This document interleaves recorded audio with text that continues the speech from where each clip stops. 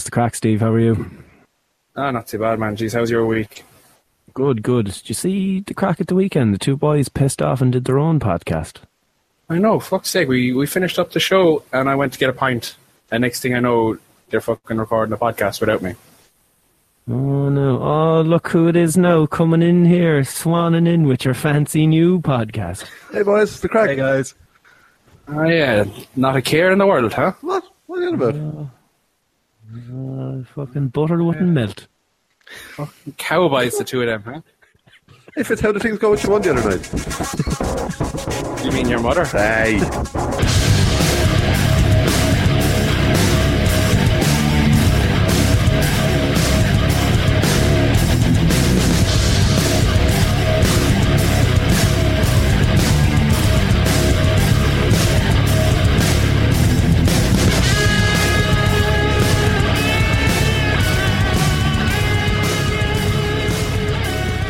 Just in case you two forgot, welcome to the Alleged Wrestling Podcast presented by 2-Bit Sports.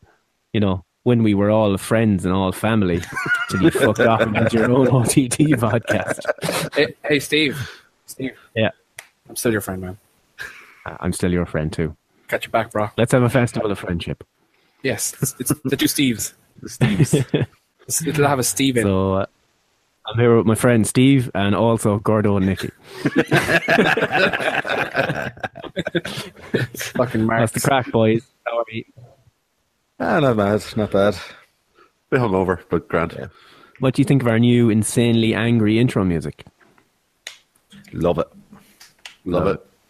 As my boy Mojo Rawley would say once upon a time, get hyped. Get hyped. Get fucked. We'll go quickly through the news and we'll get to Raw Strowman in a second. We've EC3 and Lashley, and I think somebody else have left Impact. So I assume at least EC3 will appear at the Rumble or around that kind of area. Gordo, you're our Impact Wrestling expert.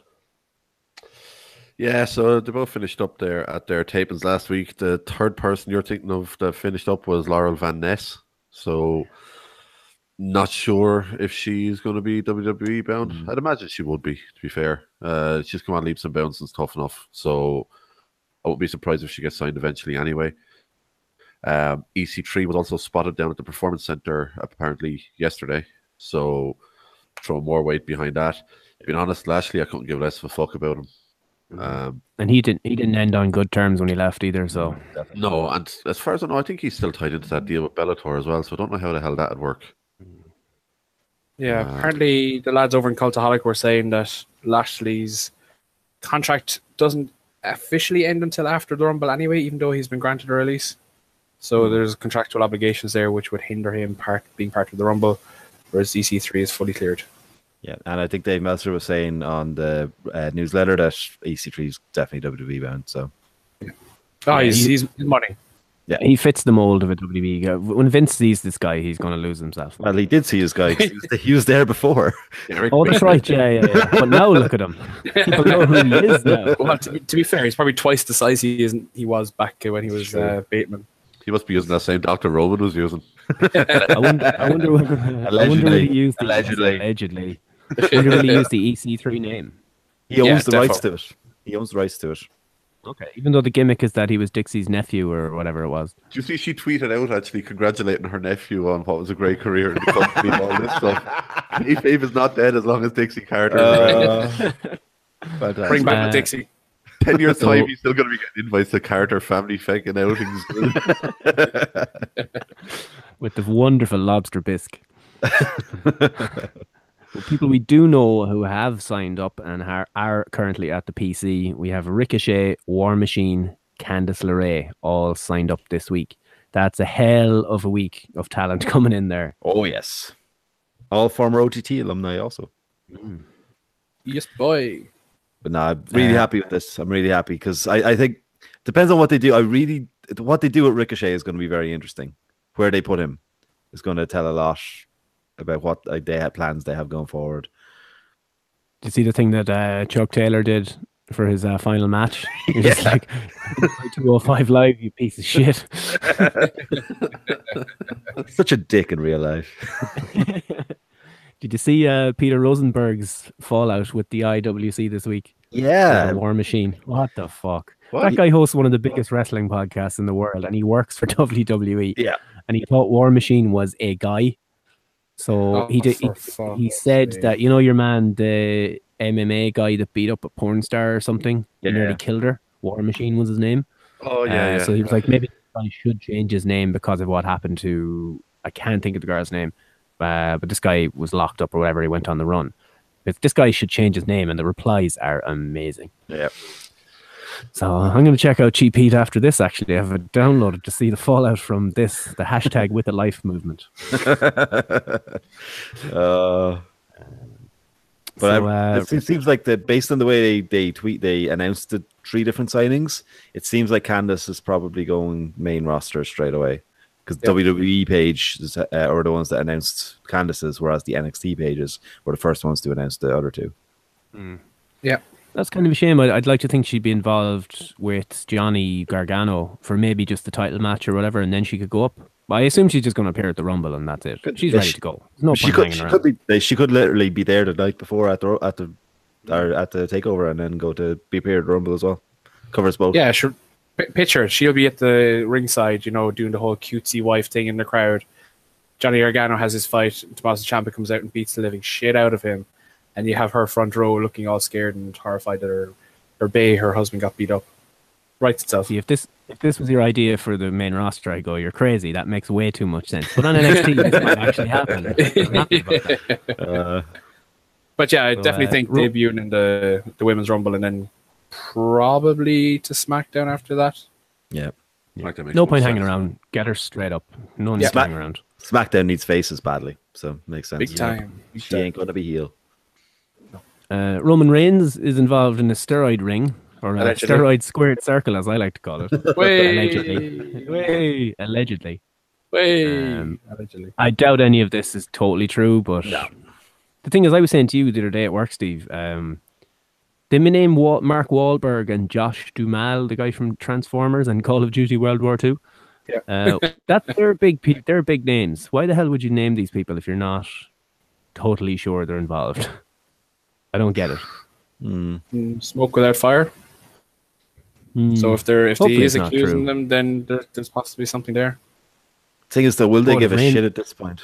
I mean, after they just ignored all of Lesnar's ones when it happened to him, like. If Reigns gets suspended, it's a 60-day suspension. Yeah, straight to. Does that mean he misses WrestleMania, or just before WrestleMania he'll be back? No, they time it right, I'd say. Yeah. Oh yeah, they keep that suspension until after WrestleMania. Yeah. If at all, allegedly. Allegedly. Let's say allegedly a lot this time. Did any of you manage to catch the mixed match multiverse this week? I did, because I actually have a review written because they go up later tonight, so it'll probably be up by the time this goes live. But you're not in America. How did you see this? It went up on the network last night, Fitz. Despite the fact I had the review written since Wednesday, it went up on the network last night. So the mixed match Facebook challenge, if only you're in America. Unless then you have to wait 2 days to see it in the rest of the world. It got, Fightful had reported that it got 1 million views on Facebook. Not live. The live peak was 135,000 people. But some of these shows, it is impressive for wrestling, we'll say, but some of the shows that they've trialed before have done upwards of 30 million views. Keep in mind, though, that was just America.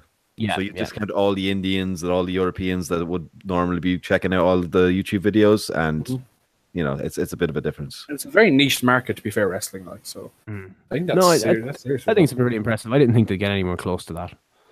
Yeah. So that's good. Indeed, but did you see the biggest news item of the day? Go on. Triple H and Stephanie McMahon on Jimmy Fallon doing the Moana. The song from Moana, lip sync battle with the New Day. Oh my God, seeing Trips doing a Moana song. I literally laughed out loud in work where people had to look at me and say, "Are you okay?" Just check it out. It's hilarious. So that'll do it for the news roundup, and we'll move straight into Raw is Strowman. So we'll talk about Raw.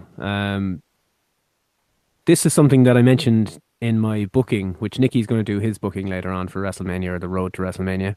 Strowman was going to cause absolute mayhem at some point to get whatever he wanted, and it's finally happening. So I'm trying to look back on the script I had for that and see what else they're going to do, because everything I say is coming to life. So the opening has Kurt firing Braun Strowman. Crowd goes insane. They weren't happy with that. You have the security escort. That was the only thing that was like, what's going on? Why isn't he killing everyone? But obviously that was to come. So security escort him the whole way out, and then the biggest guy in the security crew goes, Braun, you've got to leave, and he's not having any of it. And he goes, I'm not leaving. Sorry, no, he didn't say I'm not leaving. He touched him. Your man grabbed him on the shoulder. Braun looked around, and then sweet murder. He just took these guys out. He threw one guy about 15 feet, JR style. He must be 40 feet in the air, over a barrier and through a table.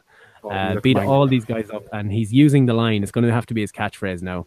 I'm not leaving until everybody gets these hands. These hands. He has a new t-shirt. Yeah, it's a t-shirt that says these hands on it. Yeah.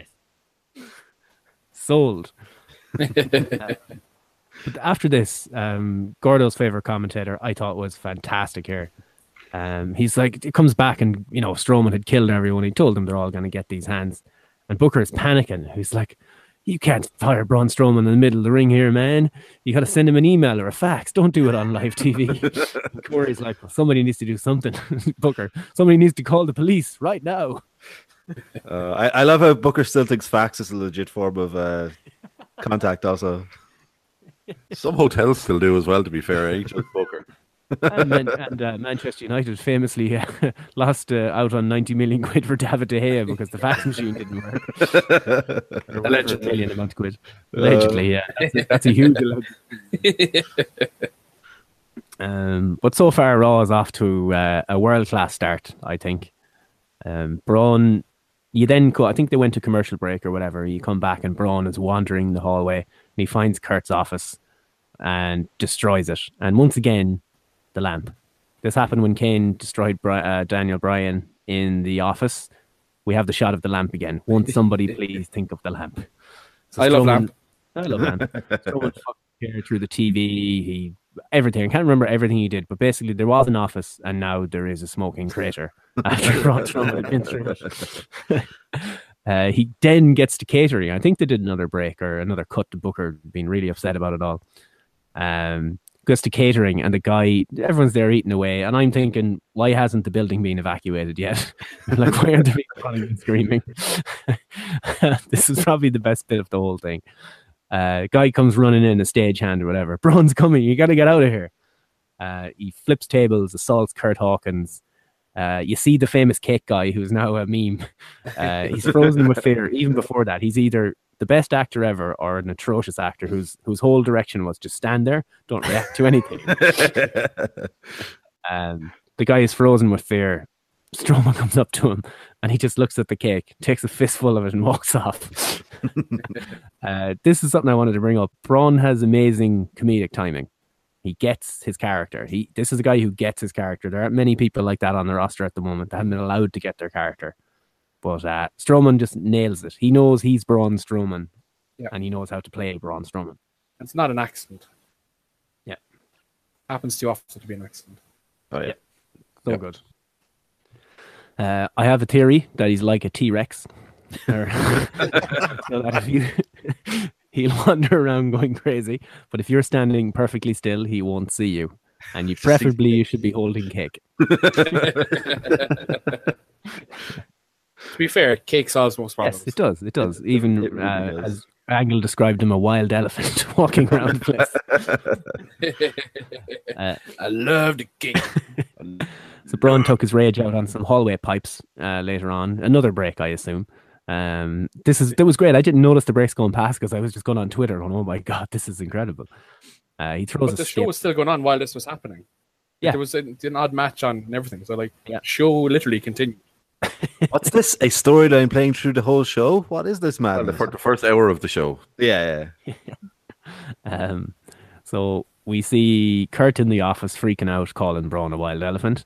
And then one of the ref is John Cohn, I think, comes in pretending to, like, really obviously pretending to be out of breath.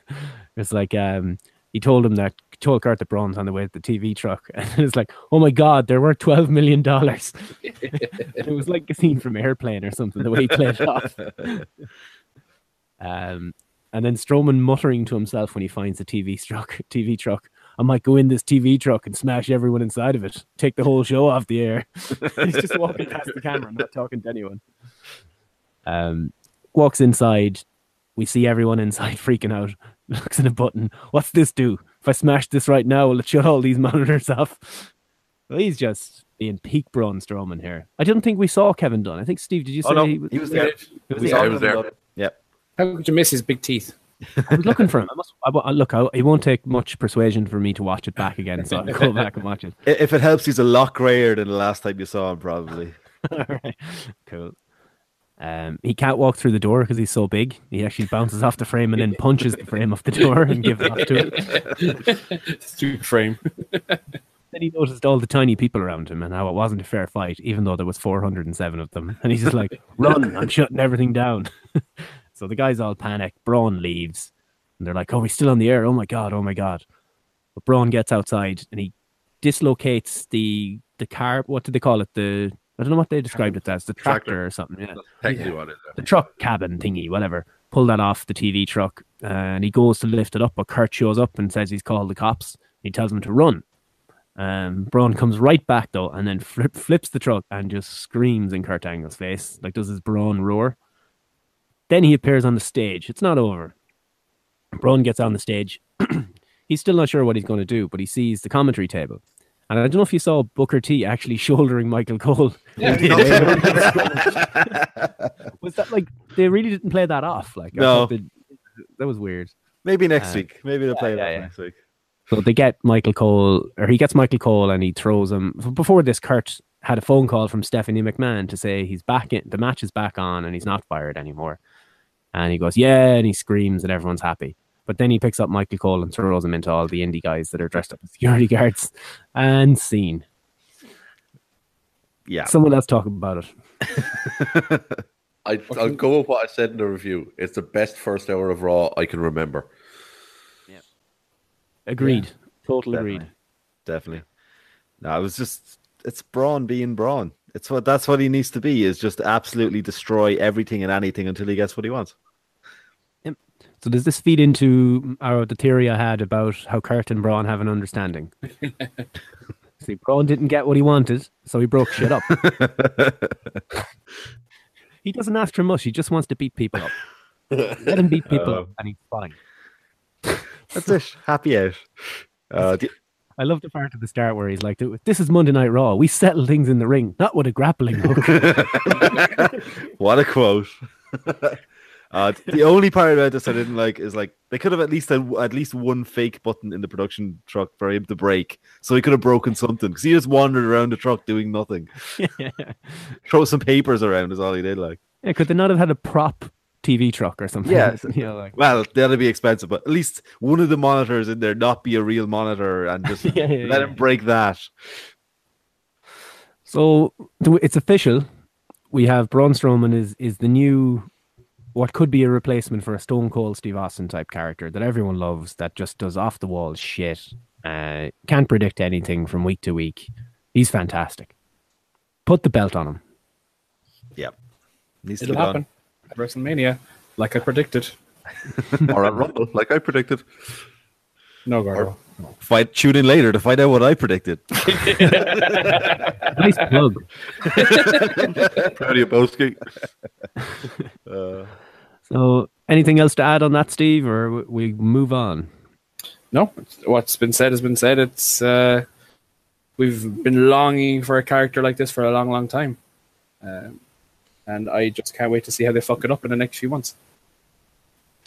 Yeah, that's the worry. So, the Revival are getting buried next week. No, they are. Oh, it's terrible. How many the legends, and they call themselves professional wrestlers as well, which I thought was great. I imagine Vince is not too happy with that. You could look at the flip side of it. You could actually have them beat up some of the older guys.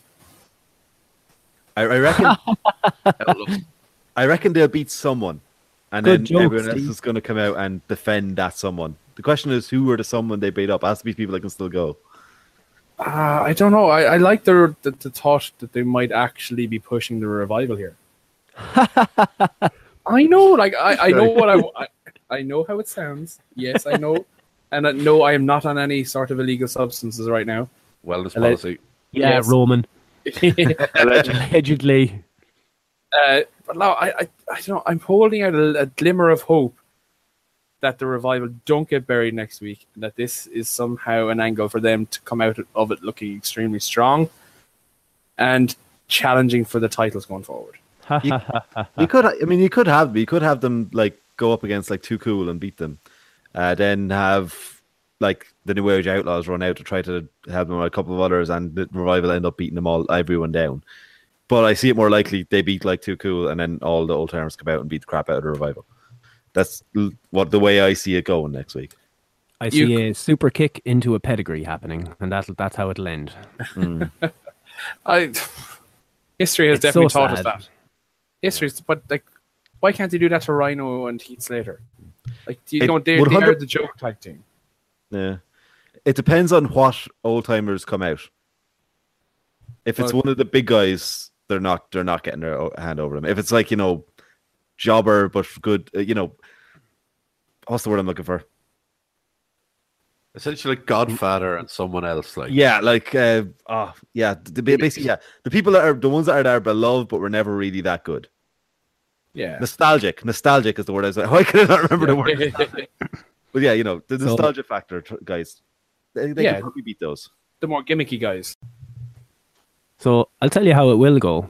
You're going to have the revival coming out saying they're the baddest motherfuckers on the planet and that they're these ass kickers and none of the old timers can stand up to them, blah, blah, blah.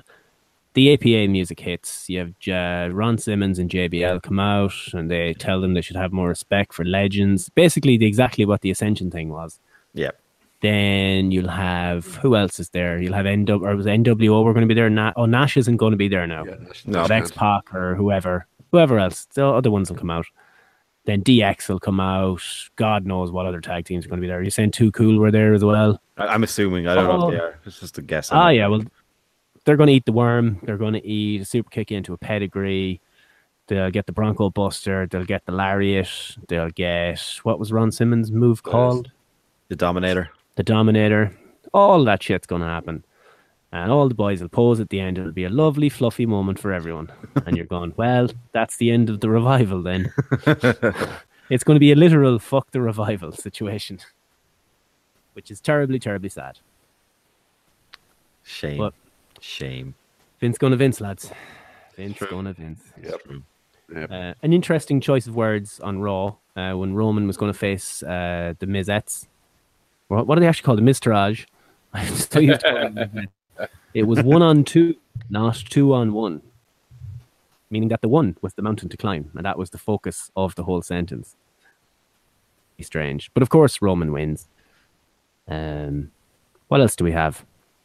Oh, this part I liked, because Tom Phillips replaced Michael Cole. Actually, while we're on that, is this to write Cole off of next week so Jerry the King and JR can call Raw? He was doing commentary on the Mixed Match Challenge the day after. They said on commentary, they're like, because Corey was doing it was Corey, Cole, and Beth Phoenix, and Corey said to Corey, he's like, "How are you feeling after last night?" He's like, "We'll cover that next week." Basically, he's like, they clearly don't have a plan yet.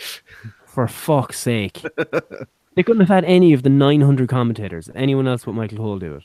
He'll have an in-ring thing. He'll have an in-ring segment. He won't open the show. They'll have King and JR there. I think I read somewhere Tom is going to be on it with them as well. Fuck off. I think they're still doing three-man boots. Need but I think three-man it's Tom. boots. But yeah, they'll most likely be either the two of them or the two of them with Tom.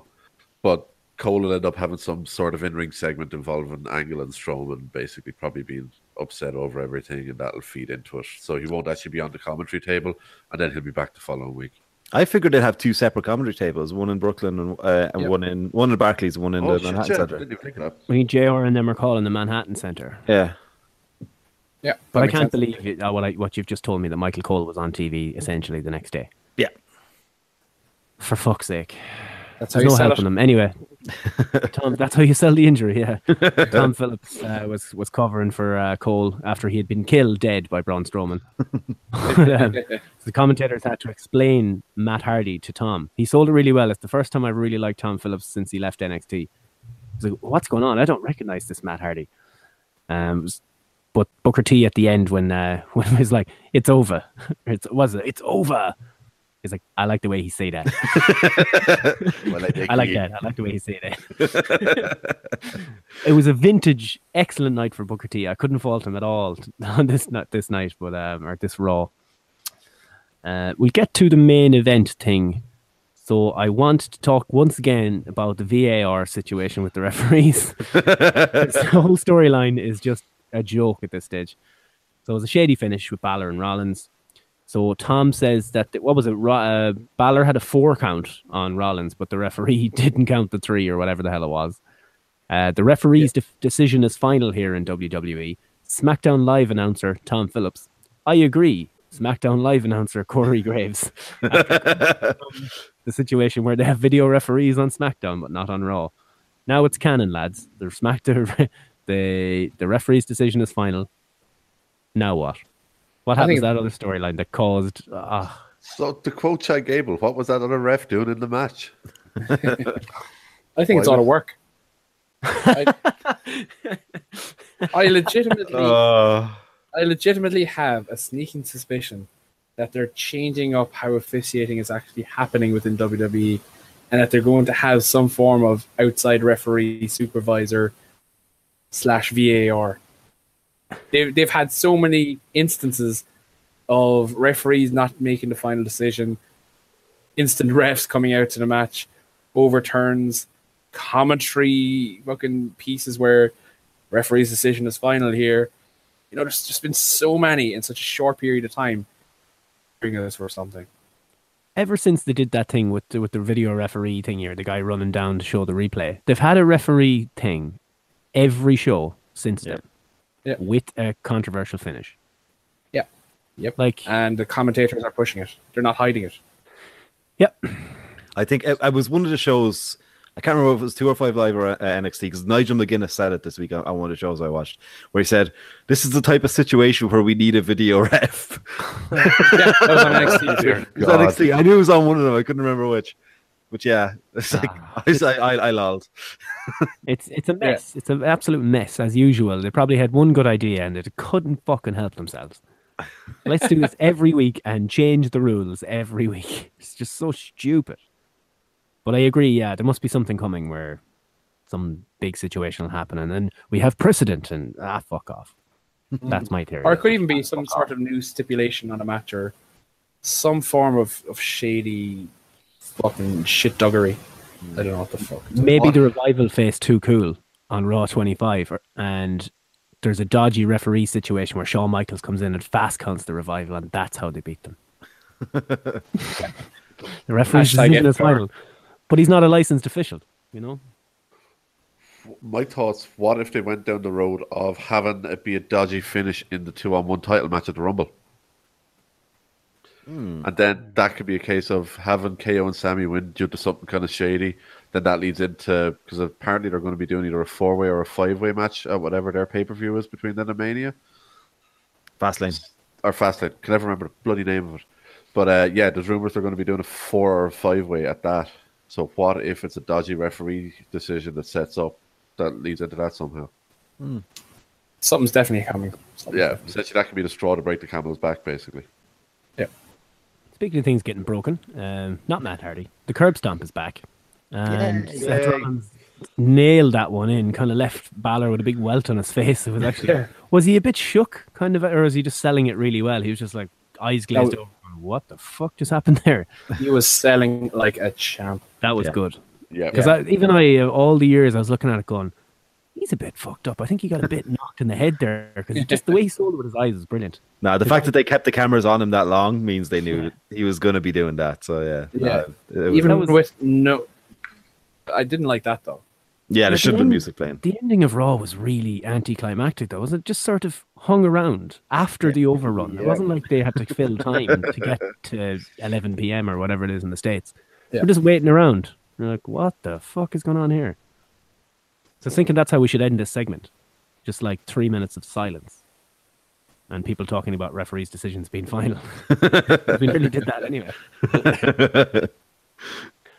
Anything else of note anyone wanted to talk about from Raw this week? No. Can't think of it. Not off the top of my head. Enzo trying to compare his abs to Tony Nese's was good. I was like, I can't do that, bro. I can't do that. Really else. Goldust is in the 205 Live division now. Pretty much. Was he on 205 Live this week? He had a match this week on 205 Live. It was him versus a 3-on-1 handicap match. Him versus the other 3 members of the Zo Train that weren't Enzo. Goldust won, obviously. Gotta get that whippersnapper a win. Yeah, nothing else. The first hour was amazing, and then it just completely trailed off, as to be expected. But that was a hell of that could be on Raw top moments next week. Like Braun Strowman's first hour. It probably will be. So good. It just reminded me of an old Stone Cold episode where Stone Cold was the focus of the show. I even called it a Stone Cold episode, where he's just causing fucking mayhem backstage. It was great. But I think we are missing one big point that came out of Raw, and kind of want to approach it a little bit delicately. Okay. Gordo, I know you saw Raw. I know you had to report on it. Yup. How is your beloved Nia Jax? How's the knee? To borrow a phrase from an old friend, get fucked. So did she?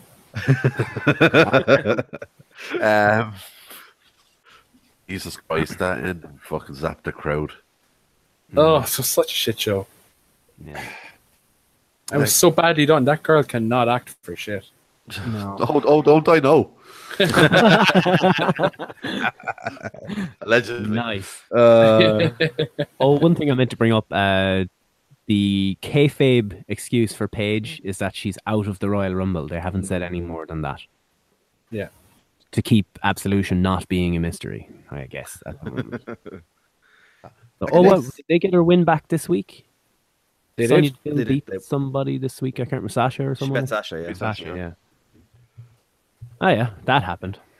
Interesting thing I spotted, actually. What did you make of Elias mentioning eliminating Cena in his little skit before he done the song? Since Joe is probably going to be out of action, does it look like we're going to Elias Cena now long term? It's the backup plan. They're literally just setting something up if Joe's not back. Yeah. Makes sense. Still, interesting choice. Big vote of confidence in Elias. Yeah. My original lineup of my predictions had Cena versus Elias in it. This is before Joe got injured or anything like that. I changed it, but that was my original lineup. So just saying that. Cool. Sure. Yeah, you can say that now. Yeah. So we'll have a quick chat about SmackDown. There's not a whole lot to talk about. Steve, just an overall review, seeing as you had to do the recap on the show that had 4 matches, and if you look at just the men's matches, was 6 guys wrestled. Yep. US tournament. Jinder lost. Bobby Roode's the champion. Yeah. SmackDown done. Okay, let's move on. That's pretty much how they treated themselves, but they had the 2 semi-finals. This was pushed up.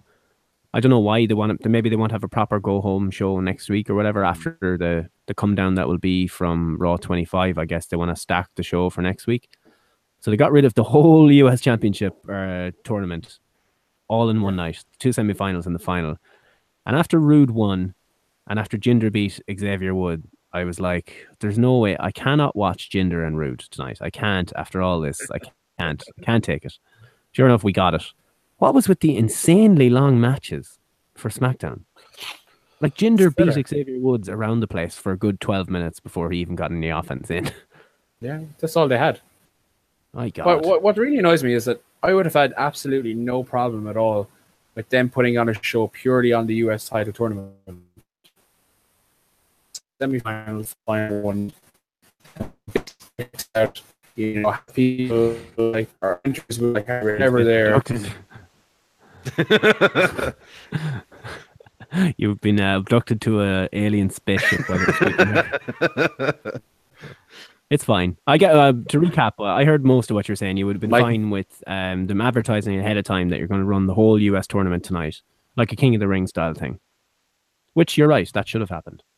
But instead, they pulled an audible on it, and Bobby Roode's the champion now. So Dolph Ziggler is going to come back, and we're going to have Ziggler and Roode again. Hooray! Yay! Woo! So if it is Ziggler and Roode, like that's not even that. I wouldn't have that on the main show at the Rumble. That's pre-show for me, and I hate to say it. No, it's pulled from. That's why they had the thing. They're pulling. Yeah. There's no US title match at the Rumble. Yeah, there's not happening. Matches. It's done. So that gives me confidence that the women's Rumble will be a little longer than the 12 minutes I think they were going to do it for. I do wonder every 7.2 seconds. With the two Rumbles, they have to reduce the entrance time, the time between the entries. Like, there's no way they're going to do the full. What's minute and a half is what they've done for that. I reckon they'll do a minute in the women's, a minute and a half in the men's. Although they did make a big deal about how the two of them were equal. Same rules. I say maybe a minute 15 on each or a minute 20 on each or something, just to kind of cut a bit of time. In first, they make up the times anyway. They're never actually exact, so it's irrelevant. It's a 4-hour one though, anyway, isn't it? It is. Yeah. This could go 6, Gordo. This could run over. Don't fucking say that. I'm off the day after anyway. But there is probably there's at least a 1 hour, if not a 2 hour pre-show. Also, it's a pre-show for Raw. Our pre-show for Raw this week. Ha ha ha! Me arse am I watching that? Fuck no. You fucking got out of doing Raw at the best possible time. Yes. I literally have no time to do it anymore, but it's okay. Not to be covering a fucking. You think I do covering a fucking 4-hour Raw? Just do what I do. The pre-show is not canon. It doesn't exist. It's not worth talking about. Fuck the pre-show. But I want to be dedicated because we need them clickbait ducats. Fuck the pre-show. Let's make a stand. Fuck the pre-show. Okay, that's what's in my review then. Literally pre-show. # fuck the pre-show. Yeah, exactly. I wrote a whole piece. I don't think anything's going to be happening on it anyway. There's four people hosting it, so it's going to be just talking about shit. Oh my god. Why Rosenberg on it? Rosenberg, Sam Roberts, Renee, and rotating fourth. I think it's probably what you call him. Lotunga. I can't remember. Let's just tweet in and ask Rosenberg about War Machine. So, are you hashtag with the life? A 4-person pre-show on a TV show, not a pay-per-view, on their own network that you subscribe to for your hardcore fans. Sweet Jesus, that's not going to be on the USA Network. Surely, that's just going to be a network. That's just it won't be. How much wrestling is there next week? A lot. There's Smackdown. You have your NXT, your 205 Live. Don't New Japan have 2 days worth of shows next week? Yeah. If you follow New Japan, Mixed Match Challenge, Impact. If anyone ever reviewed it anymore, Takeover, which will have a fucking pre-show, and then Rumble, which will have a pre-show, and could well go 4.5 fucking hours on top of a 2-hour pre-show. Kill me. And we'll cover it all in depth here on. When I say all, I mean some. Not all. And definitely not the pre-show. Are you pumped about our 3-hour post-show live broadcast? Can't wait. Bring it on, baby. Bring it on. And I can see it now. And then next, Sasha Banks came out.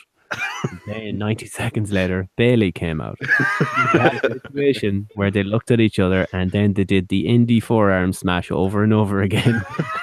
And then Asuka lifted them both up and threw them out of the ring. Then Alexa Bliss came out. Speaking of the women, the promo that they did, Mojo Rawley did this really good promo in his car on a phone. It was excellent. It was really good. It wasn't scripted. Everyone loved it. It got over. Somebody in WWE saw that and went, "Oh, but God damn it, pal, we got to put that on the show." So rather than, have these people come out and go promos or have matches and talk with Renee in the ring afterwards, decided to have a chat roulette situation where everyone is on their phone in a selfie type mode talking about how they're going to win the Royal Rumble and do this to this person. This went on and on and on and on. You're going to feel the glow. whatever Natty says about cats, all the other things that they say that make no fucking sense, that nobody speaks like that. Even Orton did one. I think Vince just discovered selfie sticks. It's like, God damn it, pal! What's that thing we gave Tyler Breeze? He's not using it anymore. You can take photos on a phone now. God. Less is more. Once again, once they get their teeth into something, like the referee thing we mentioned on our Raw coverage, they just fucking grab onto it like a crocodile, spin it round and bring it to the base of the fucking ocean. Just, good God. Awful. Am I alone? No. Nope. Shit.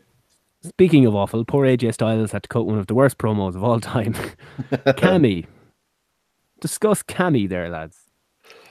Cammy was in Street Fighter. There's no other Cammy that exists except Chris Kamara. Unbelievable, Jeff. Yeah, I don't want to talk anymore about that. Mojo enjoyed his work in the ring, I guess, where he was trash talking Roode. I wrote that down, so it must have made some impression on me. Did I break your ribs? Nobody cares. Nobody cares. Another stat I saw somewhere, that is the 7th 6-woman tag match in a row since the Riot Squad showed up on SmackDown. But they've made SmackDown into a 3-women team division. Yeah. Mhm.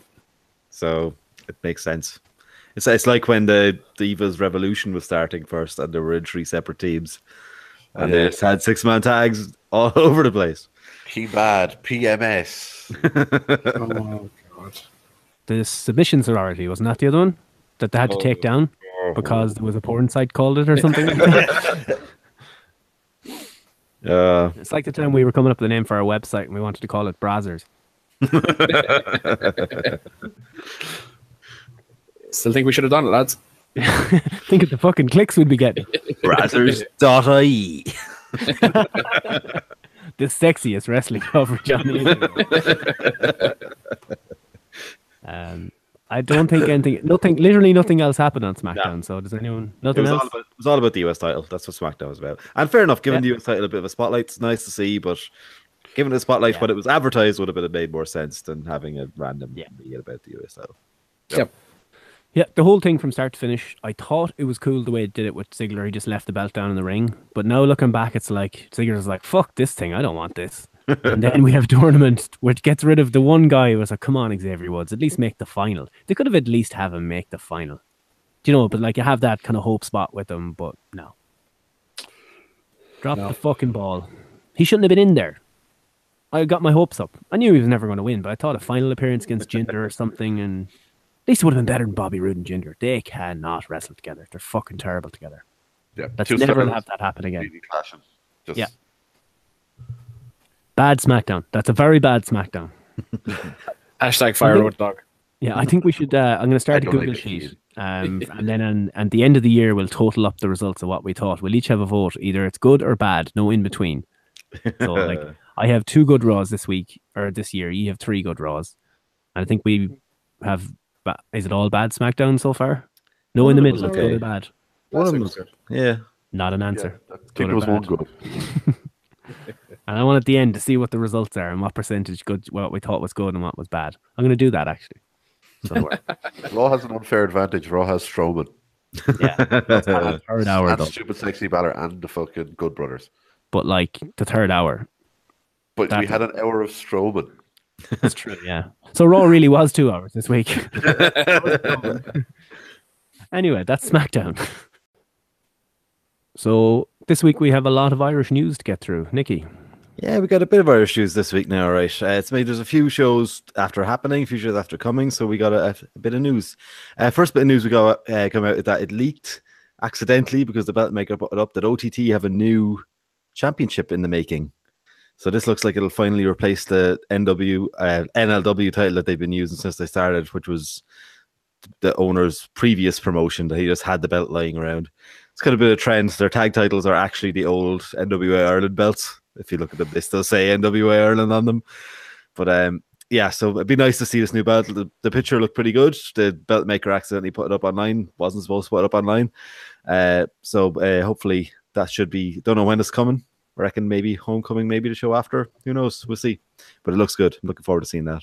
I assume it takes the lineage of the previous belt and all that sort of stuff as well. I'd imagine so. I'd imagine it would. You kind of have to, really. Yeah, makes sense.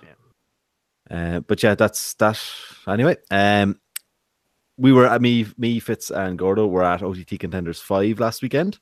Me and Gordo, as the lads mentioned earlier, covered the whole thing in a separate podcast. So check it up. It's up on the YouTube channel.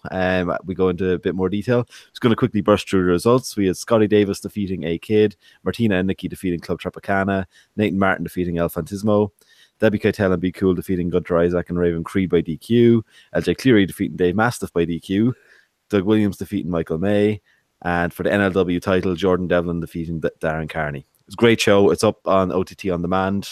I'd say definitely check it out if you get a chance. I saw the clip of the LJ Cleary match with the thing with Foxy in the corner, the referee. Yeah. That was brilliant. He keeps hitting me, ref. So like pure pantomime, and it was. Oh, that match in general was pure pantomime. It was fantastic, and of course, Gordo bit LJ Cleary's fingers. I'm sorry. But they also announced that the next Contender show is going to be on Sunday, 18th of February. So Contender 6. I completely forgot to put down who's going to be at it in my little notes here, but it's covered in the OTT podcast. If you go back and watch that, do you remember? Kip Sabian, Joe Coffey, Polo Promotions. That was it. Yes, that was the 3 group. Well, 4 people, but yeah. So that should be good. The Contender shows have been all good so far, so I definitely recommend to check them out if you get a chance. And they're cheap as piss, so only like €15 per ticket. Other than that, OTT Homecoming Dublin on Saturday, February 3rd, they've announced another match for it. So they've put this is for the gender neutral championship. Martina is defending in a fatal 4-way match against Chuck Taylor, Be Cool, and Angel Cruz. Angel Cruz has taken to calling on Twitter, calling Chuck Taylor Chuck Palumbo, going in his tradition of not knowing any indie wrestlers' names. Did you see the video they put up for this match? I watched it. It was very good. So Be Cool says that on his receipt for his title that it says that he's owed a rematch if he ever should lose it. Also, Foxy said on Twitter earlier today that apparently from Homecoming on, he's going to start using a 20 count. I don't know if that's just him saying it on Twitter or if that's actually going to be the case, but going to start using the New Japan style 20 count instead of the fucking New Japan marks. Hey, Ring of Honor do it too. Yeah, I know. I like that. I think that'd be cool. I'd like it too. Plus, I mean, he does at the moment. His 10 count is so fucking slow. He may as well be counting 20 anyway. Like, so. Or not count at all. Or not count at all. But so that's the new news for Homecoming Dublin anyway. So me and Gordo went past the Shore Road venue today. So it looks like it's actually a decent size. Looks like it should be good. Yeah, plenty of parking.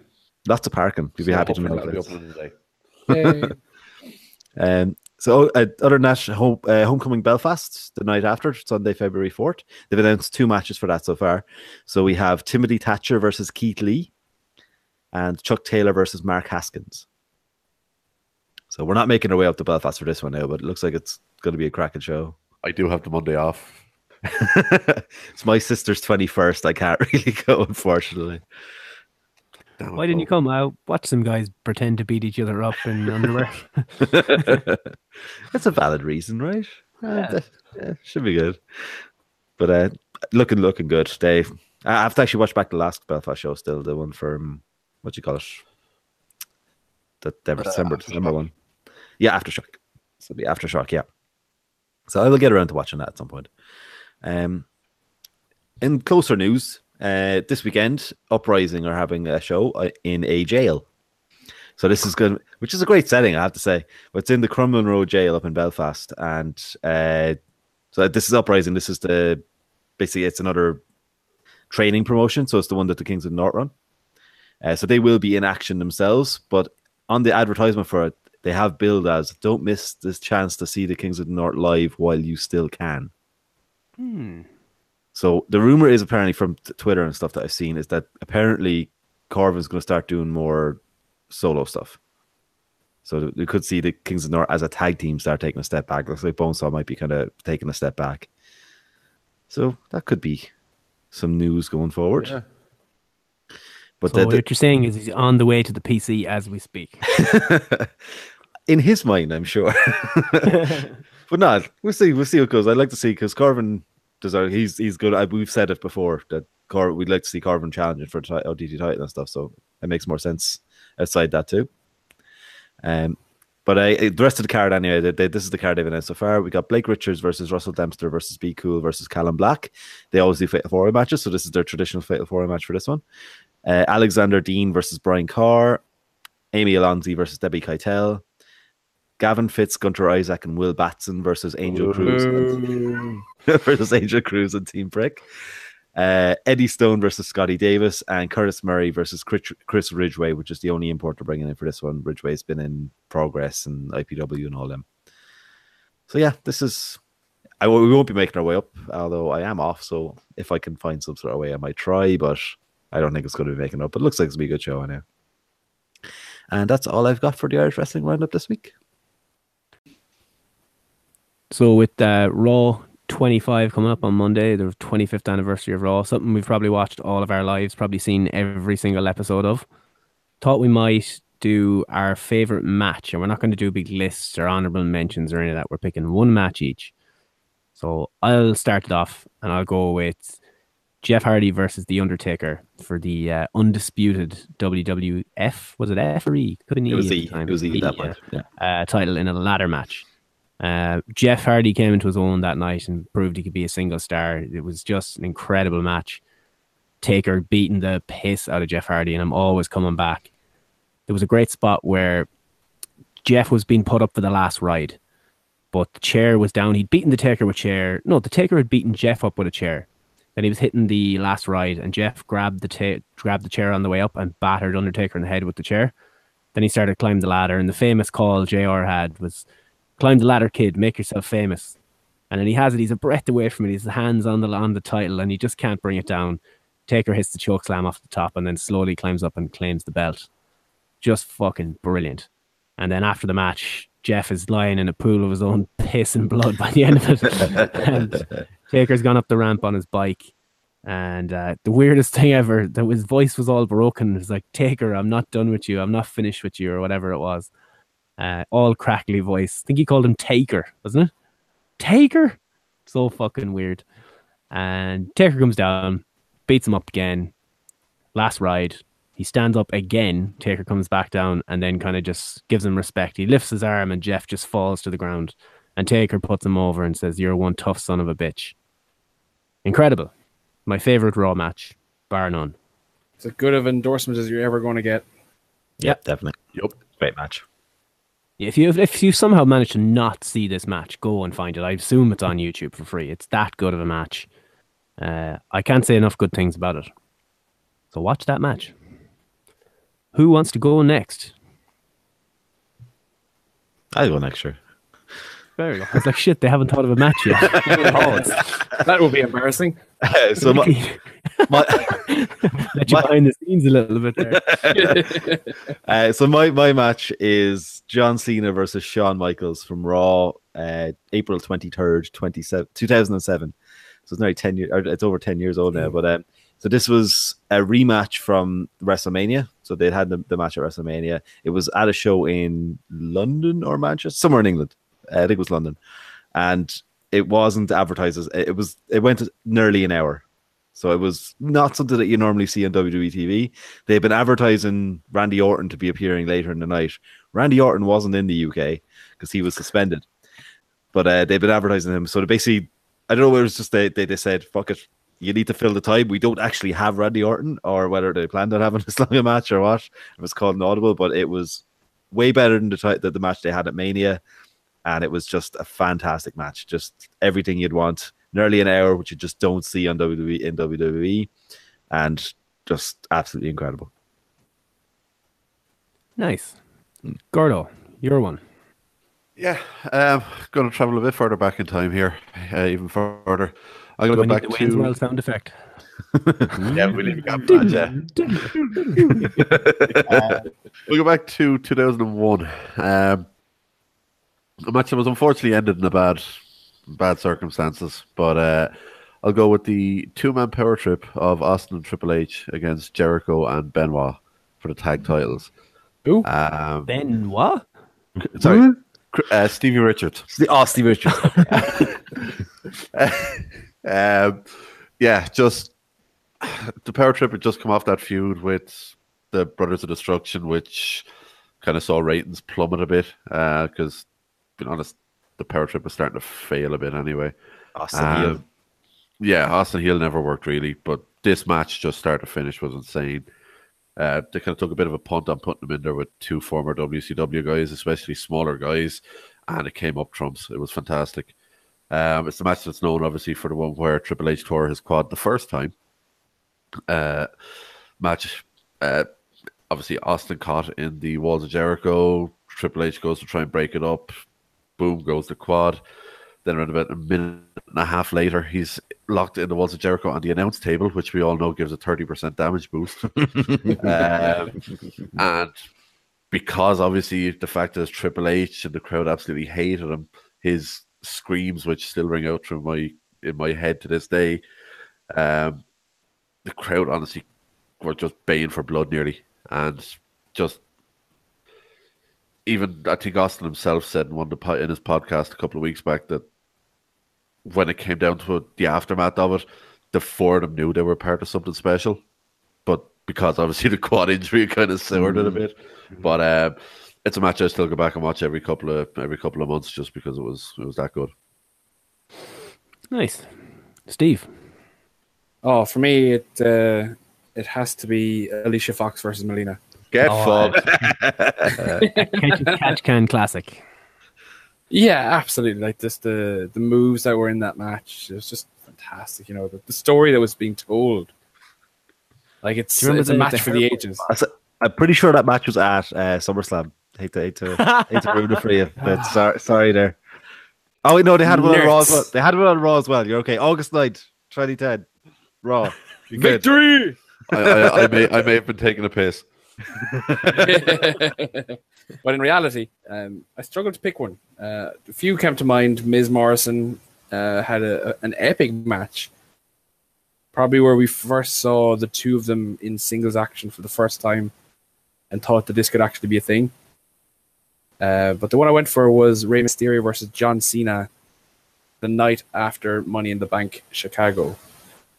Yep. More so for what happened throughout the night, and the match itself just kind of peaked it. But to set the scene, Rey Mysterio wins the now vacant WWE Championship after CM Punk did a little bit of a naughty thing and ran out of the building with the championship.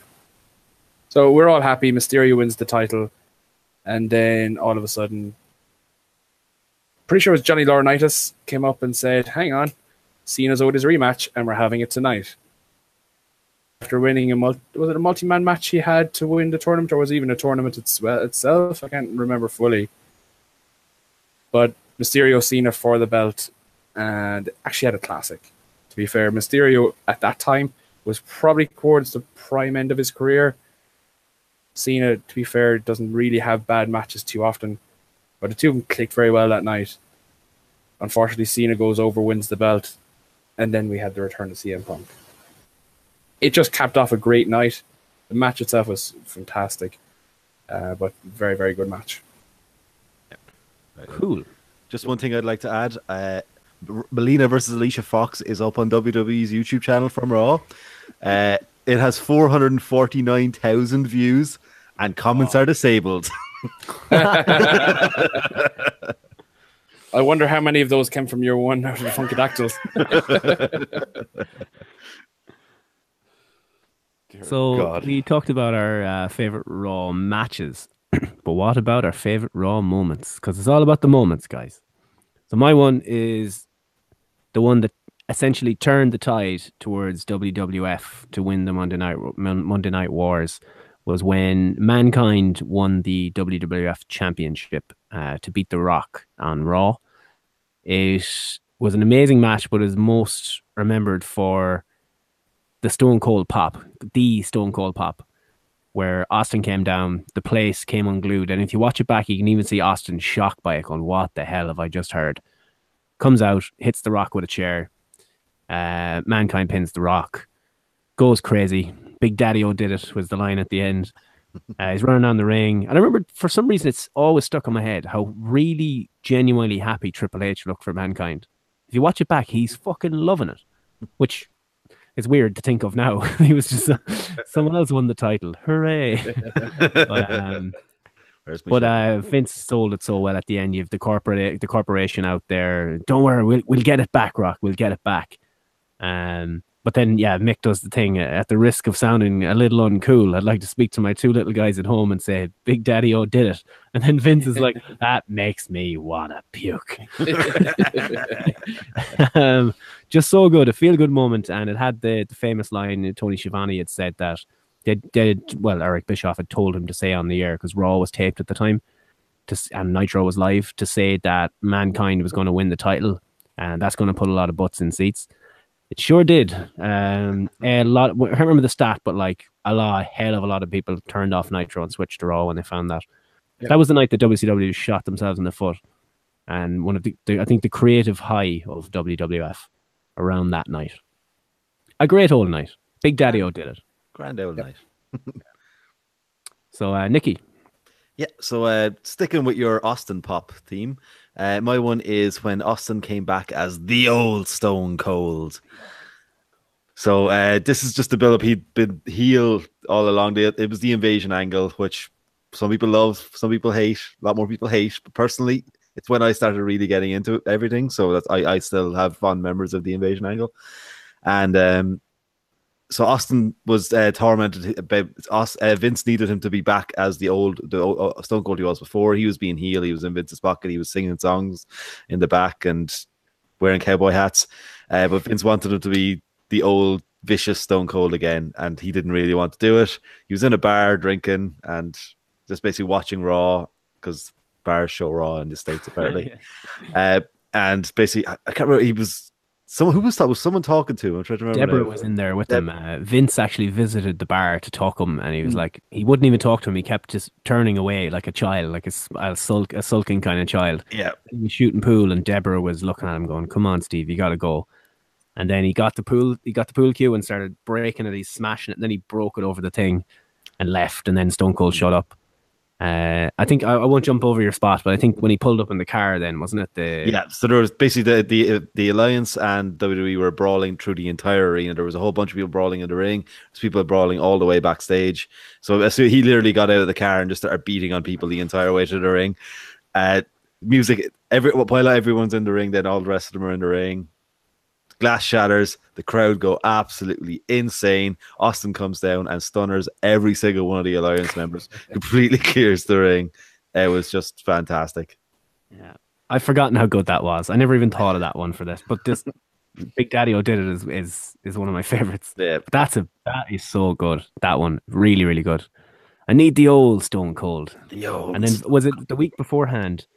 Like he had been on TV and he was like, I need the old Stone Cold, and then Steve looks really disappointed in him. He drops his head and he walks out of the ring and looks back. I'm not that guy anymore. Fucking brilliant. Yeah, really good. I'm going to watch that after this. Gordo. I'm going to go one that actually ties in with my favorite match, which we fast forward, 8 months later from the Triple H quad injury and his return. And that pop was just possibly the loudest pop that has ever happened at Raw. Possibly bigger than the Stone Cold one.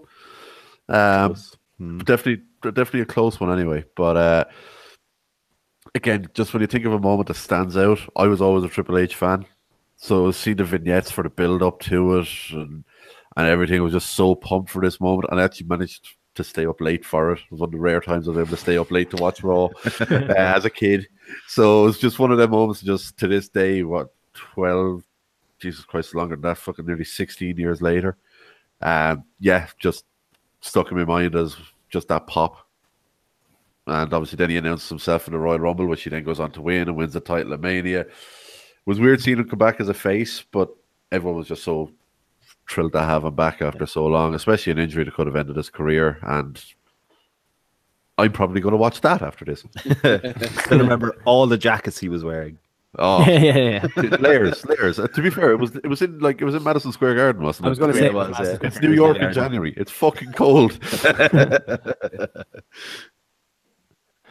Steve, your favorite Raw moment, and it can't be about Alicia Fox. But Alicia Fox. Nah, for me, one moment only. I don't give a fuck about the rest of your moments. You're all wrong. It's all about the pipe bomb. CM Punk dropping a deuce on Vinnie Mac. Unbelievable. I remember we were down at your place, Nick. We were watching this live when we were back in college, and we could stay up on Monday nights and, be okay Tuesday mornings for going to college. They'd when be we were okay. there for 9 o'clock. I had double tax Tuesday morning. There's a reason I failed tax. But there was 4 or 5, maybe 6 of us in the room, and you could hear a pin drop from a mile away. Yep. We were just so glued and absolutely captivated by what was happening. We didn't know whether he was quitting. We didn't know whether this was the end of CM Punk. We didn't know whether this was scripted. We were absolutely on the baiting hook. We didn't know what was happening. It was the best thing ever. And what made it all the much better for me was the fact it was all real. You could listen to it back, and I watch it probably once a month religiously, and I will be watching this after this sometime tonight. But it was just so damn good. And you could feel the anger in him. And the fact that I don't think if he did not do that, I don't think we would have the NXT we have today. I don't think we would have had the changes we have today. And I don't even think WWE would be as good as it is today. Simple as. And that moment changed the course of wrestling history. Yep. And it could very well have been the case of it. You could even stretch it further afield and look at the likes of the Young Bucks and all what they're doing over in New Japan. Influence on what they're doing as well. Definitely. And it's all stemmed from that one moment possible. I have my own personal story on that one. I've told you this one before. It was in my down period when this happened. So I was checking the results, and if something interested me, I'd watch it. So this was a rare Tuesday morning where I just didn't. So I said, I'll check the results on my lunch break or whatever. I kept getting messages about Raw, and Rory sent me, my friend Rory slid into the DMs on Twitter. And he said, did you see what CM Punk did on Raw? I was like, I'll watch it on my break. No, watch it now. I was like, holy shit, I'm watching wrestling every week again.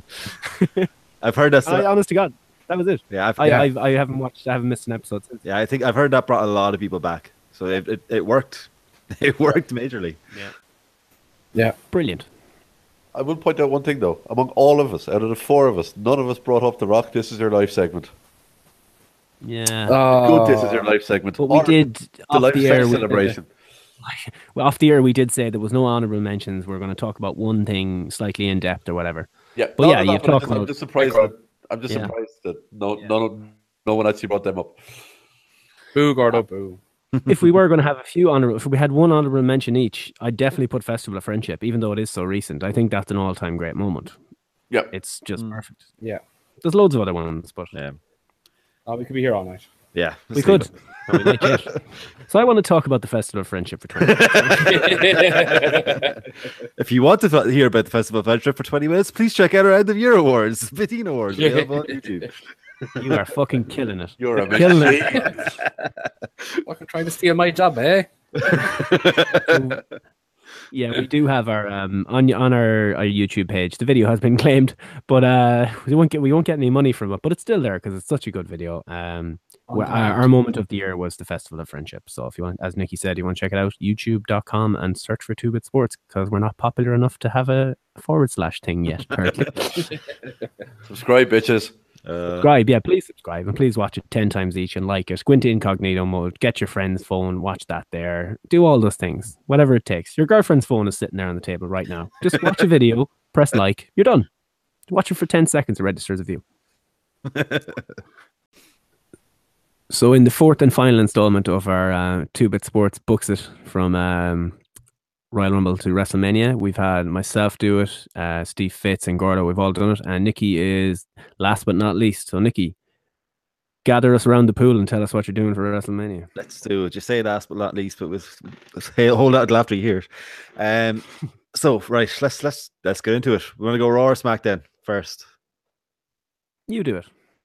Take me on a journey. A journey. Well, I'll start to be broad. Basically, I've done it similar to the way Gordo did it, except I kind of fleshed out the stories more. So no worries.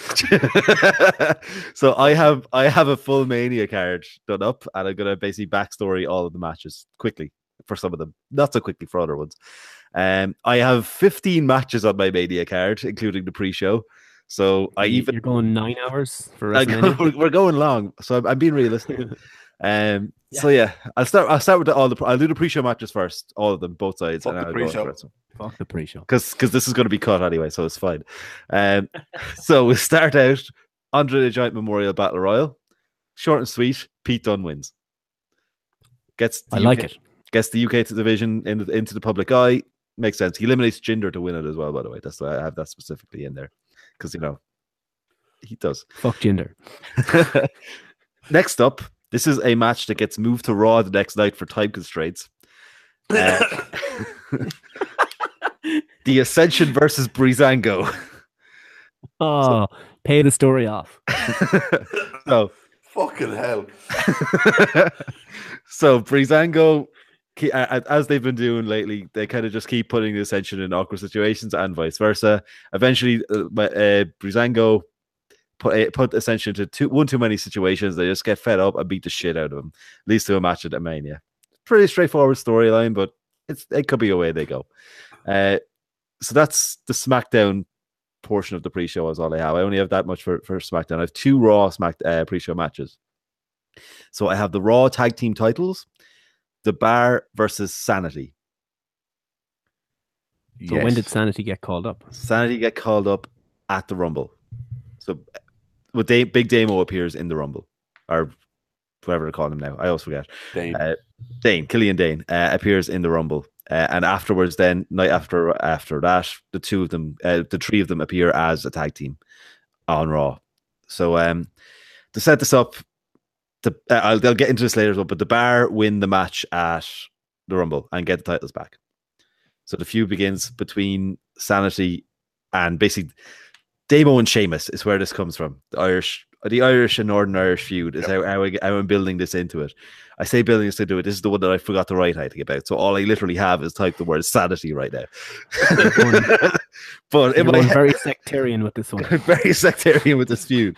But so that's my theory behind it. Is that's how it starts. I haven't fleshed this one out. So basically, Sanity debuted at Rumble. It ends up being them versus the Bar at Mania. Haven't quite got to how that happens. And at the end of the match, everyone's chanting, ooh, up the Ra. Exactly. Perfect story. But I reckon the Bar retains here at Mania anyway. So that's where we're going there. Second pre-show match for Raw. For the Cruiserweight Championship, Enzo Amore versus Drew Gulak. Ooh. So Drew finally gets sick of all Enzo's shit about basically screaming at him. So maybe after a match, Enzo just starts screaming in his face after he loses a match to Cedric. That was because of something Enzo was doing at ringside. Drew finally snaps, just beats the shite out of Enzo.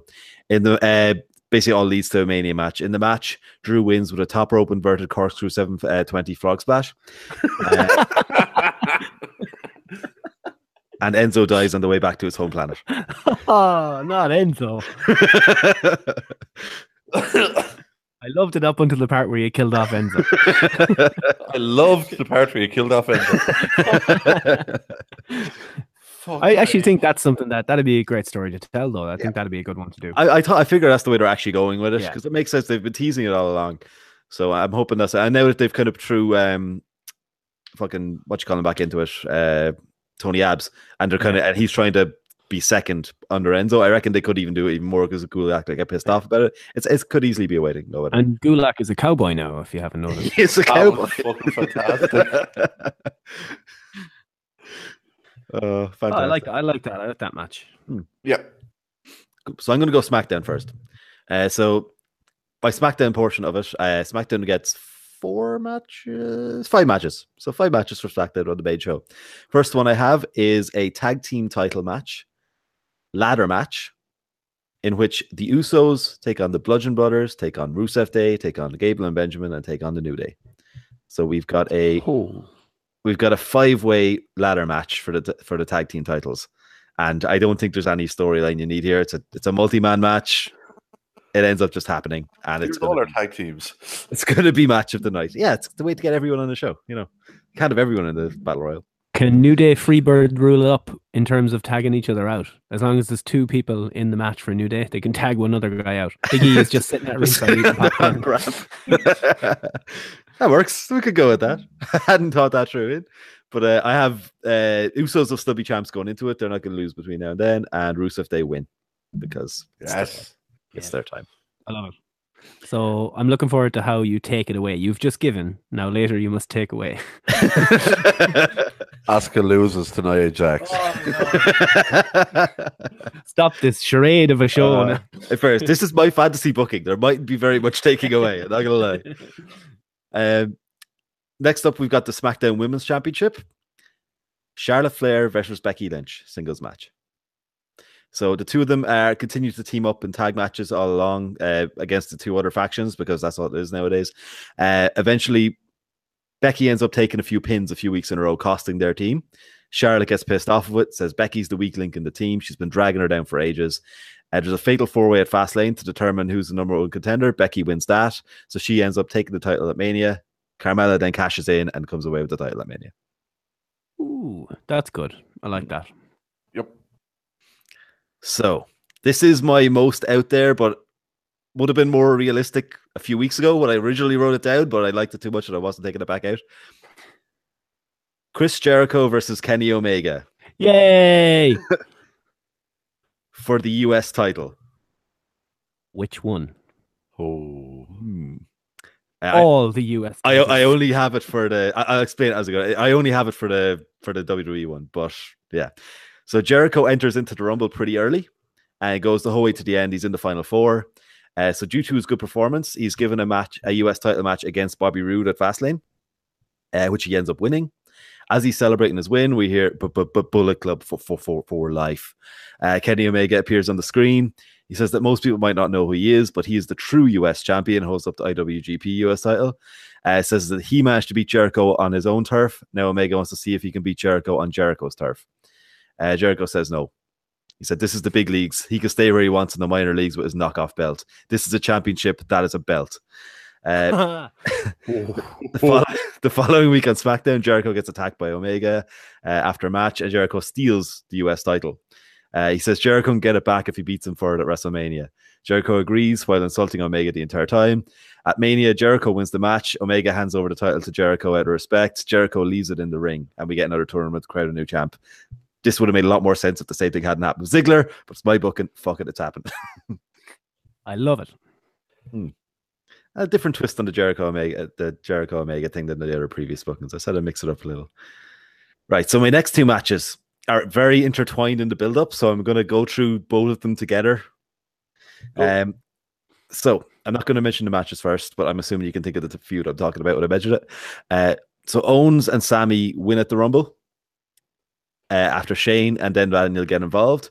So D-Bry ends up counting the pin less than win. Sammy gets the pin, but Cammy are the co-WWE champion. During the Royal Rumble, Dolph Ziggler enters to Daniel Bryan's music. So gets booed to fuck. He enters pretty early in the Rumble, but lasts till near the end as well. Where am I going? Wow. There's something here. Oh yeah. So yeah, AJ's lost the title. AJ cashes in his rematch on SmackDown that week. So Shane has already told Bryan that he's not, because of what happened with him counting the pin at the Rumble, he's not needed at SmackDown. And Shane says that only one of Cammy can defend the title, so they can't defend it as a 2-on-1. So they pick Owens for that night, and Sammy is banned from ringside. AJ manages to win after Shane tries to interfere in the match, but AJ stops him, so he doesn't want anything to do with it. So after AJ wins back the belt, he gets on the mic the next week and says he's done with all this Shane and Daniel drama. He's out of this. He's the WWE champion. He wants to defend his title with honor against a worthy challenger. Nakamura's music hits. Crowd goes absolutely nuts. 2 of them stand off each other. As they're standing off, Baron Corbin's music hits. He comes out on the stage. He says that Nakamura had his chance and lost. It's now his time. Ziggler then walks out and then states his claim to the title match because he was the longest in the Rumble the night before. He wasn't stripped of the US title. He chose what he wanted to do, and he wants a WWE title match at WrestleMania. They make a triple threat at Fastlane between Nakamura, Corbin, and Ziggler. for the number one contendership. We see clips of Ziggler talking to Shane McMahon backstage and all later that night. Shane then takes Ziggler out of the number one contender match and makes a title match instead for Fastlane. So it's just the two guys in the number one title match and one-on-one for the title.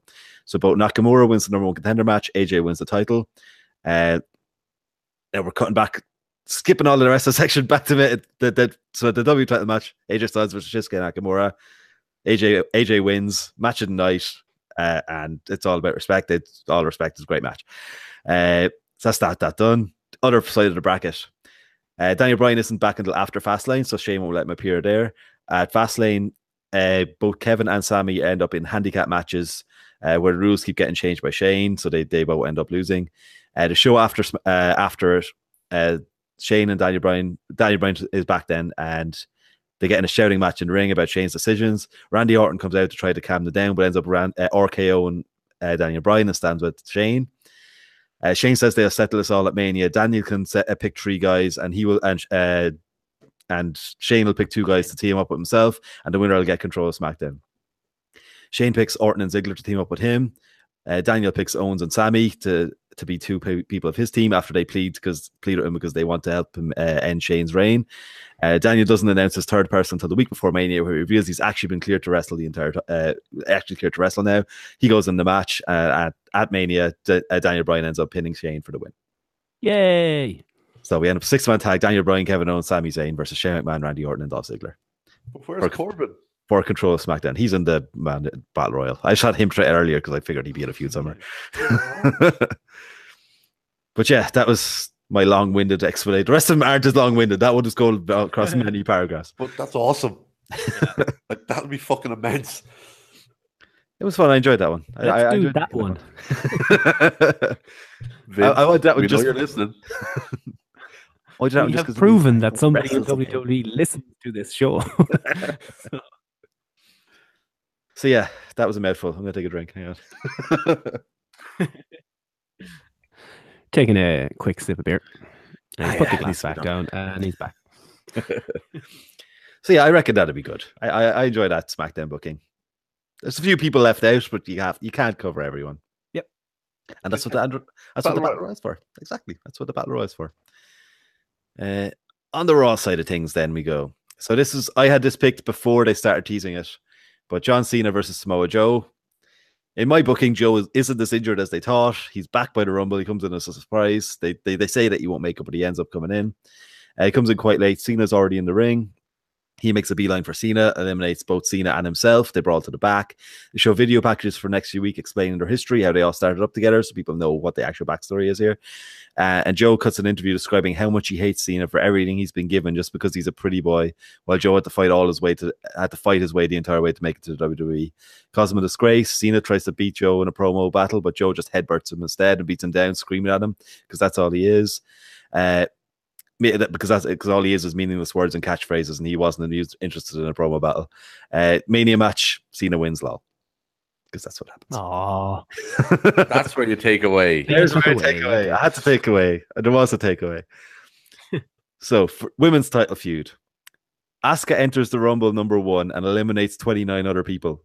Literally, eliminates 29 other people. Nia Jax enters at number 30, and is last eliminated. At the Elimination Chamber, the title match, the chamber matches for the title. Nia Jax and Alexa Bliss are the last 2 left in. Bliss pleads with Nia not to do anything to her, but Nia goes to attack her. Bliss ends up poking her in the eyes, finds a slash of chloroform that she planted under one of the cage grates, and knocks Nia out. Because of all this, Angle ends up making a triple threat match at Mania: Nia Jax versus Asuka versus Alexa Bliss for the women's title, which Asuka wins because nobody's ready for Asuka. Cool. No Ronda Rousey. No Ronda Rousey in my booking. My booking, Ronda Rousey makes an appearance at the Rumble. It's a one-off, one and done. She comes back later on NXT if she does actually want to do something. Cool. Right. Where are we? Okay, 2 of my matches are slightly intertwined, but it's a short one for 2 of them, so we'll skip this match. Next match, Demon Balor versus Woken Matt Hardy. Oh, man. Yes. So Matt Hardy wins his feud against Sister Abigail, which they managed to drag out until the Elimination Chamber, where we finally see Sister Abigail, which is interesting. The match is actually done at via a video at the Hardy compound, a la Final Deletion. So it's not in front of the live crowd, which is how they get away with it. So Matt stands victorious over the once again drowned corpse of Sister Abigail. So while he's standing there, we just see a Balor Club graphic flash up on the screen, and Gallows is standing behind Matt Hardy. He puts a bag over his head. Video cuts off. Next night, we get a promo from Balor where he talks about how the demon inside him has been speaking to him and says that his vessel is truly the most powerful, not Matt Hardy. He says he wants Matt to talk. Matt wants to talk about deletion. The Balor Club will show him the true meaning of the word. We're the true beings of power and dominance in WWE, and we'll show it at WrestleMania. Then cuts the video of Matt tied up in the back laughing, because they love to laugh.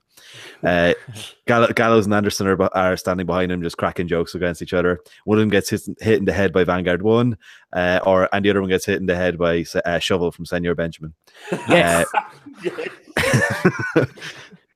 Jeff's also there. Jeff's good again. I'm so happy they hired Senor Benjamin in this. So Matt laughs again because he laughs and says, "House Hardy accepts your challenge, and we will delete the Balor Club from existence at WrestleMania." At the Mania match, Balor's obviously all demoned up. The Good Brothers and the House Hardy at ringside. There's lots of interference and shenanigans all over the place, but the Balor Club come out with the win. I like it. Yep. Okay. Next up, Kurt Angle versus Jason Jordan. So, as I mentioned earlier, Jordan and Rollins lose the tag team titles to the Bar. Jordan keeps asking Angle for more and more opportunities and keeps getting different ones, but keeps losing the matches. Eventually, Angle says, "No, you're not getting any more opportunities." Jordan storms off. Angle then gets a mysterious text message that he has a chat with Corey about, because he loves doing that too. A few weeks of this, as we did originally the first time around, Jordan keeps asking Angle, "What's all these texts you're getting? What's happening?" And he's like, "No, nothing. It's fine. Never mind. It's grand." But Jordan keeps looking more and more nervous. Eventually, Angle calls Jordan into the ring and just says the words, "I know." Jordan then just immediately attacks Angle after that, gets on the mic and said, "I always wondered how long it'd take for you to find out. Of course, I'm not your son. That you ate it all up, hook, line, and sinker. I went from insecurity on SmackDown to the biggest star in Raw, all because you couldn't keep it in your pants at college. No, you're not my dad. My mom would never be seen near a loser like you. You're just a washed-up has-been who can't even stand up straight." Next week, It was me, Austin. It was me all along. Ah, son of a bitch. The next week, Kurt comes back with, "I'm a washed-up has-been. Well, let's see how you feel after his washed-up has-been kicks your ass at WrestleMania." So they face off at Mania. During the match at Mania, Triple H interferes and ends up costing Kurt the match, telling Kurt, "It was me, Kurt. It was me all along." Son of a bitch. So yeah, Jason Jordan and is on Triple H's payroll. They're all together going forward. But yeah, that's that feud done. So now this next booking is combining my thing for both the Intercontinental title and the Universal title, because they're both kind of in the same storyline here. So Lesnar retains at the Rumble, pinning Kane. Roman enters the Rumble at number 29 after losing the Intercontinental title earlier in the night after interference from the Miztourage. So he loses the title to the Miz. Braun enters at number 30. I may have given two people number 30 here, I just realized, but we'll work it out. Braun enters at number 30 and completely clears out absolutely everyone in the ring, winning the Rumble. So Braun wins the Royal Rumble. At Elimination Chamber, the match is for the title. Roman and Brock are the last two people left in the ring. Well, let me read this again. I think I messed this up. I just realized. So Roman and Brock, the last people left in the ring. Yeah, Brock is the last person to enter the Rumble, so he's in the cage the last. Roman eliminates The Miz. Brock eliminates Seth in quick succession, leaving two of them there. So while they're both still in the ring, we get a spear to Lesnar. Then as the door is opening to let The Miz out, the Miztourage come down with Paul Heyman and they all beat the shit. Well, Paul doesn't, but the rest of them beat the shit out of Roman and Seth, which leads to a triple threat match at Mania for the Universal title, Brock Lesnar versus Roman Reigns versus Braun Strowman, and also leads to The Miz versus Seth Rollins for the Intercontinental title. It's a little convoluted there. I just realized as I was reading it out. No, it's good. But yeah, Two feuds, you break it off. It all works. And you get rid of Miss Bar Division. Yeah. So that covers my Mania. Who wins? Booking. Oh yeah, I forgot to say that. Braun wins the Universal title, obviously, because it's Braun. And Miz retains the IC title because it's the Miz. Boo! That's what you take away, says Steve, but not me, because I like Miz. But yeah, that's my Mania. So 3 of us ended up with the same Mania main event in our bookings. Lesnar versus Roman versus Braun versus Strowman. Yep. It's the way to go. It has to be the way to go. Yeah. It's the only way. Brock can lose then by not being pinned or whatever. Yeah. And then he can ride off into the sunset, never to be seen again. Ever. Hopefully. So yeah, that is pretty much the entire show then. Steve has disappeared. He has been called to his home planet and is gone now. So that's probably it for the show. Anything else to add, boys? No breaking news elsewhere? What was this Ospreay thing? Oh yeah, Ospreay's apparently a la All In. It looks like he's setting up a backyard show. I don't know where or how big this is, or if it's actually literally a backyard show, but apparently it's a real thing and it's happening. It'll need to be a big yard. It would. Well, whose yard, I wonder, will they use? Also, this isn't breaking news. I just happened to spot it on Twitter as I was scrolling down. Someone, Rip Rogers, tweeted saying, the road to being a pro wrestling star is very, very tough. You'll suffer setback after setback. You'll be mocked and made fun of by your family and friends. You'll be broken in debt. You must train, diet, and practice daily to even have a chance. You in or out? Finn Balor tweeted back saying, I'm all in. Such a fucking troll. Which the Young Bucks obviously retweeted with a face. Such a fucking troll. Such a troll. It's fantastic, though. Always do the opposite of what Finn says. Yep. Love it, though. So good. Cool. So that'll do us for another week. But we will do our plugs here, right now. Oh, hi, Mark. How are you? Pretty good, I guess. What's getting you down, champ? I can't seem to find a website that just caters to my needs. Like, I'm wanting wrestling, gaming, a bit of football coverage. I just have to go to so many different websites to try and get everything or deal with stupid clickbait. Hey lads, I have the same problem. I too want these things, but without all of the hassle of switching websites. If only there was a website that could cater to our extremely specific needs. Oh look! A mysterious salesman! I can fix your problem, lads. I just need you to do one thing for me first. Neat. What do you need? I just need you to hold my stereo for me and press play. Gee golly gosh, mister. I can do that. Will I do it for you now? Yeah, or like... Press the fucking play button.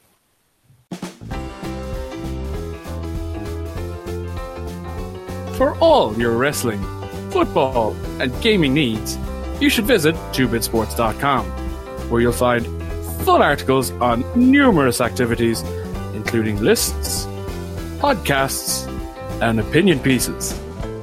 Also, if you are on the social medias, please check out 2Bit Sports on Facebook at facebook.com/2bitsports. And on the Twitter machine, search 2Bit Sports, or alternatively, twitter.com/2bitsports, or twitter.com/2bitwrestling, or twitter.com/2bitfootball. On the YouTube, you will find us by searching 2Bit Sports, where you will find all of our library of podcasts on the wrestling.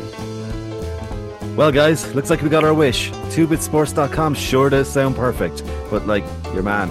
Yeah, but like, what's the story with him just eavesdropping on our conversation like that? The fucking weirdo. Yeah, look, he's over there bothering more people about 2bitsports.com now.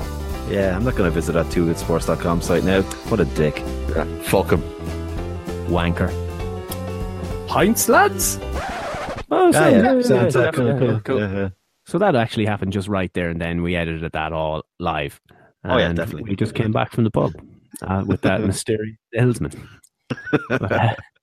Thanks very much for listening. I could have a big announcement next week, boys. Oh, Very big announcement. Oh. So I was going to save it. Do you know what? Fuck it. Fitz isn't here. He should have been here for this. So as of next week, all going well, you might have noticed the new music was there for a reason. Well, 2 reasons, but they all fed into one. So from next week's show, Saturday, it's the day before the Royal Rumble, I believe. We will be on iTunes for all your downloading needs. So, nice. So, just go and get the deposit for a house ready, because you don't need to worry about money anymore. There can't be too many wrestling podcasts on Apple iTunes, can there? No, never. Got the market wrapped up here. Yeah, I mean, this is a pretty solid idea. I don't think anyone's thought of it yet. So yeah, wrestling podcast on iTunes. Better believe it. Breaking ground, lads. Blazing trails. A great year for the wrestling industry. Yeah. Making her story, if you will. Did you see that tweet? Yeah. Let's not go there. I don't even want to go there. Don't even want to go there. I don't have time for that. So yeah, this week we'll be on YouTube and SoundCloud and all that sort of stuff. Next week, all going well, unless we'll have to be marked as explicit, I assume, and I'll have to double check any of the cuts we use and all that, but I should be okay. So we'll still be on SoundCloud, still be on YouTube, and we'll also be on iTunes at Yay! Wrestling Podcast. So please, when that happens, we'll talk about it next week. I don't know what you do. You comment or something, you rate or review. Yeah, how I'll do the podcast. Subscribe, follow, something, whatever that thing is. Yeah. Whatever Jericho says at the end of his podcast. Do that for us. Do that. Do that. I usually cut off when you can tell the ads are coming. I'm like, that's that podcast finished. Move on. So thanks very much for listening, downloading, sharing, all that sort of stuff. Press like on the damn video, please. For the love of God, press like and share it with some friends. Lads, say goodbye, boys. Bye-bye. Give away, toys.